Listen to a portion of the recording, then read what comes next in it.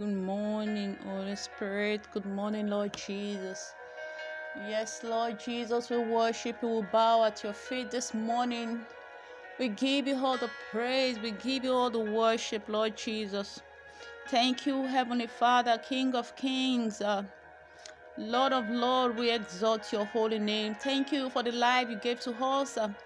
For the air that we breathe, Lord Jesus. Thank you for our families. Thank you for our friends. Thank you for our nation. Thank you for peace in our home. Thank you, Jesus, for your protection, for your provision, for your guidance. Daddy Lord, for your teaching. Thank you, Jesus. We've come before you today to learn at your feet, Lord Jesus. Minister your word to us as we meditate on it this morning in the name of Jesus. Speak to us in the way that we would understand. And we declare this meeting open in the name of the Father, in the name of the Son, in the name of the Holy Spirit. Amen, amen, amen. Good morning, brothers and sisters. Trust our nights are peaceful. I welcome us all into another episode on Iron Sharpens Iron. Today we will be meditating from the book of John, chapter 7. I read, After this, Jesus traveled around the country of Galilee. He did not want to travel in Judea because the Jewish leaders there wanted to kill him. It was time for the Jewish festival of shelters. So his brothers said to him, You should leave here and go to the festival in Judea. Then your followers there can see the miracles you do. If you want to be well known, you must not hide what you do. So, if you can do such amazing things, let the whole world see you do them. Jesus' brothers said this because even they did not believe in him. Jesus said to them, The right time for me has not yet come, but any time is right for you to go. The world cannot hate you, but the world hates me, because I tell the people in the world that they do evil things. So you go to the festival. I will not go now because the right time for me has not yet come. After Jesus said this, he stayed in Galilee. So his brothers left to go to the festival. After they left, Jesus went too, but he did not let people see him. At the festival, the Jewish leaders were looking for him. They said, Where is that man? There was a large group of people there. Many of them were talking secretly to each other about Jesus. Some people said, He is a good man. But others said, No, he fools the people. But no one was brave enough to talk about him openly. They were afraid of the Jewish leaders. 14. When the festival was about half finished, Jesus went to the temple area and began to teach. The Jewish leaders were amazed and said, How did this man learn so much?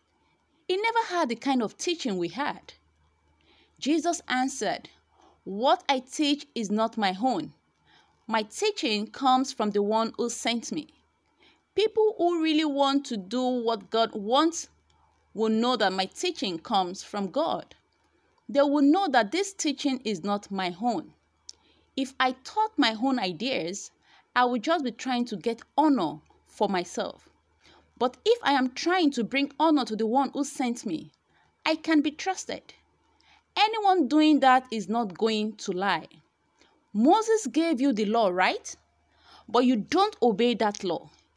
If you do, then why are you trying to kill me? The people answered, A demon is making you crazy. We are not trying to kill you. Jesus said to them, I did one miracle on a Sabbath day, and you were all surprised. But you obeyed the law Moses gave you about circumcision, and sometimes you do it on a Sabbath day. Really, Moses is not the one who gave you circumcision. It came from our ancestors who lived before Moses. Yes, you often circumcise baby boys on a Sabbath day. This shows that someone can be circumcised on a Sabbath day to obey the law of Moses. So why are you angry with me for healing a person's whole body on the Sabbath day? Stop judging by the way things look. Be fair and judge by what is really right. 25. Then some of the people who lived in Jerusalem said, "This is the man they are trying to kill, but he is teaching where everyone can see and hear him, and no one is trying to stop him from teaching. Maybe the leaders have decided that he really is the Messiah. But when the real Messiah comes, no one will know where he comes from, and we know where this man's home is." 28. Jesus was still teaching in the temple area when he said loudly, "Do you really know me and where I am from? I am here, but not by my own decision. I was sent by one who is very real, but you don't know him. I know him because I am from him. He is the one who sent me." When Jesus said this, the people tried to grab him, but no one was able even to touch him, because the right time for him had not yet come. But many of the people believed in Jesus. They said, "We are waiting for the Messiah to come. When he comes, will he do more miracle signs than this man has done?" The Pharisees heard what the people were saying about Jesus. So the leading priests and the Pharisees sent some temple police to arrest him. Then Jesus said, "I will be with you a little while longer. Then I will go back to the one who sent me. You will look for me, but you will not find me, and you cannot come where I am." 35. The Jews said to each other, "Where will this man go that we cannot find him? Will he go to the Greek cities where our people live? Will he teach the Greek people there? He says, 'You will look for me, but you will not find me.' He also says, 'You cannot come where I am.'" What does this mean? 37. The last day of the festival came. It was the most important day. On that day, Jesus stood up and said loudly, "Whoever is thirsty may come to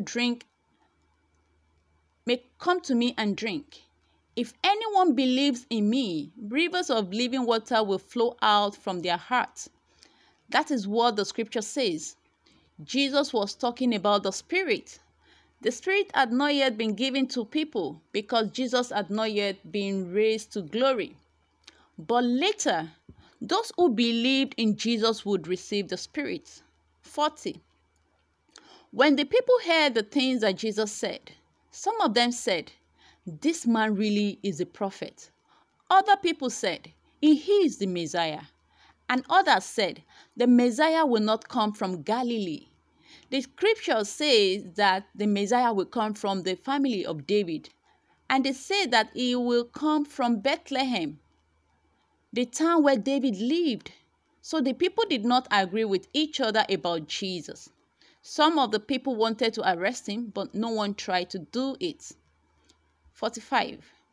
The temple police went back to the leading priests and the Pharisees. The priests and the Pharisees asked, "Why didn't you bring Jesus?" The temple police answered, "We have never heard anyone say such amazing things." The Pharisees answered, "So he has fooled you too. You don't see any of the leaders or any of us Pharisees believing him, do you?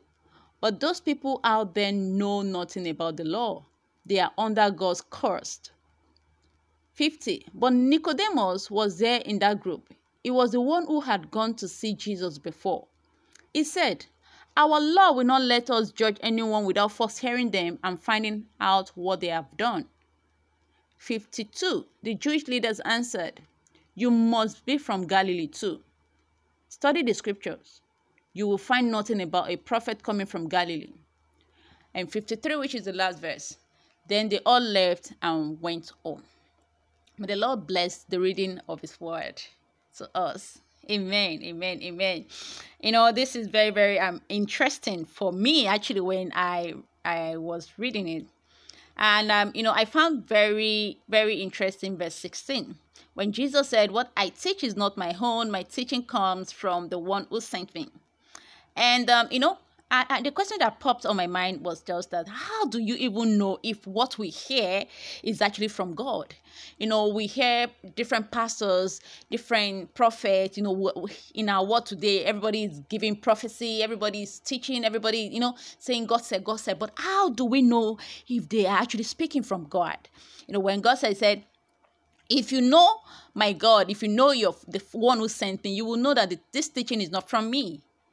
So the question to you is, how do you know that the teaching you've been hearing, the prophecy you've been hearing is from God? And the only way we can know this is through relationship with the Father. Through relationship with the Father. Because when we truly know our God, we won't struggle to believe in His word. And like I always say, when people ask that, so how do I know if this is the spirit of the truth speaking or a lying spirit? You would know, because God will never bring a prophecy that He has never given to you ahead. So when a prophet is speaking something, it's not new. It's a confirmation to what God has said to you. But how do you even know if God was the one speaking to you in the first place if you don't have relationship with Him? So when you know Him, you would believe Him. Like I said in one of the chapters we studied earlier, I said, see, we cannot believe what we don't know. And in the place of fellowship, that's how we know God. We know the things of God. The way we are studying His word, meditating on His word now, it's not just because we want to read Bible in 1 year. So when we are reading, we need to meditate on His word. It's not just to read. That's why we call it meditation. Asking God to speak to us. So, and knowing God is beyond just going to church midweek and Sundays. It's beyond just going to saying, oh, you're going to one fellowship today, you're going to one prayer night today, you're going. No, that's not about fellowship. So you need to have that relationship, one-on-one relationship with your Father. That's how God speaks to you. Everyday meditation. Before you take any step, ask God.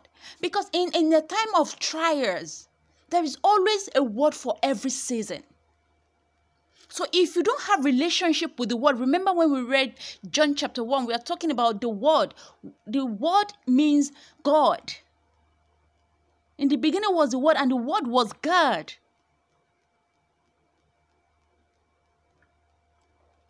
And there is and another thing I would like to share with us here is that, see, God's covering is what we should always seek. Because if God be for us, no one can be against us. You see, as much as the Pharisees tried to capture Jesus to kill, their efforts were to no avail. They tried all lies against him, but God's banner over him is Lord. Yes, the enemy may try to crucify you because of your kingdom service, of your teaching, of your faith in God. But as long as God is with you, they will do you no harm. They may distract you. Yes. Because it is someone the devil wants to destroy, and they are unable to destroy the person. They tend to distract them. But God will not allow them to overcome you, to conquer you. Which is why it is important we all take covering under the banner of God. For He is our protector. May the Lord bless His word to our soul today in Jesus' name. Amen. Let us pray. Heavenly Father, we thank you for another word you share with us today. We thank you as you have spoken to us, Lord. Your word will have life in us in the name of Jesus. Lord, we will multiply it in the name of Jesus. And Lord, we ask, oh Lord, for grace to fellowship with you daily in the name of Jesus, to know you more in the name of Jesus. For in Jesus' mighty name we have prayed. Amen. Thank you, brothers. Thank you, sisters. I wish us a very productive day. stay connected. Bye.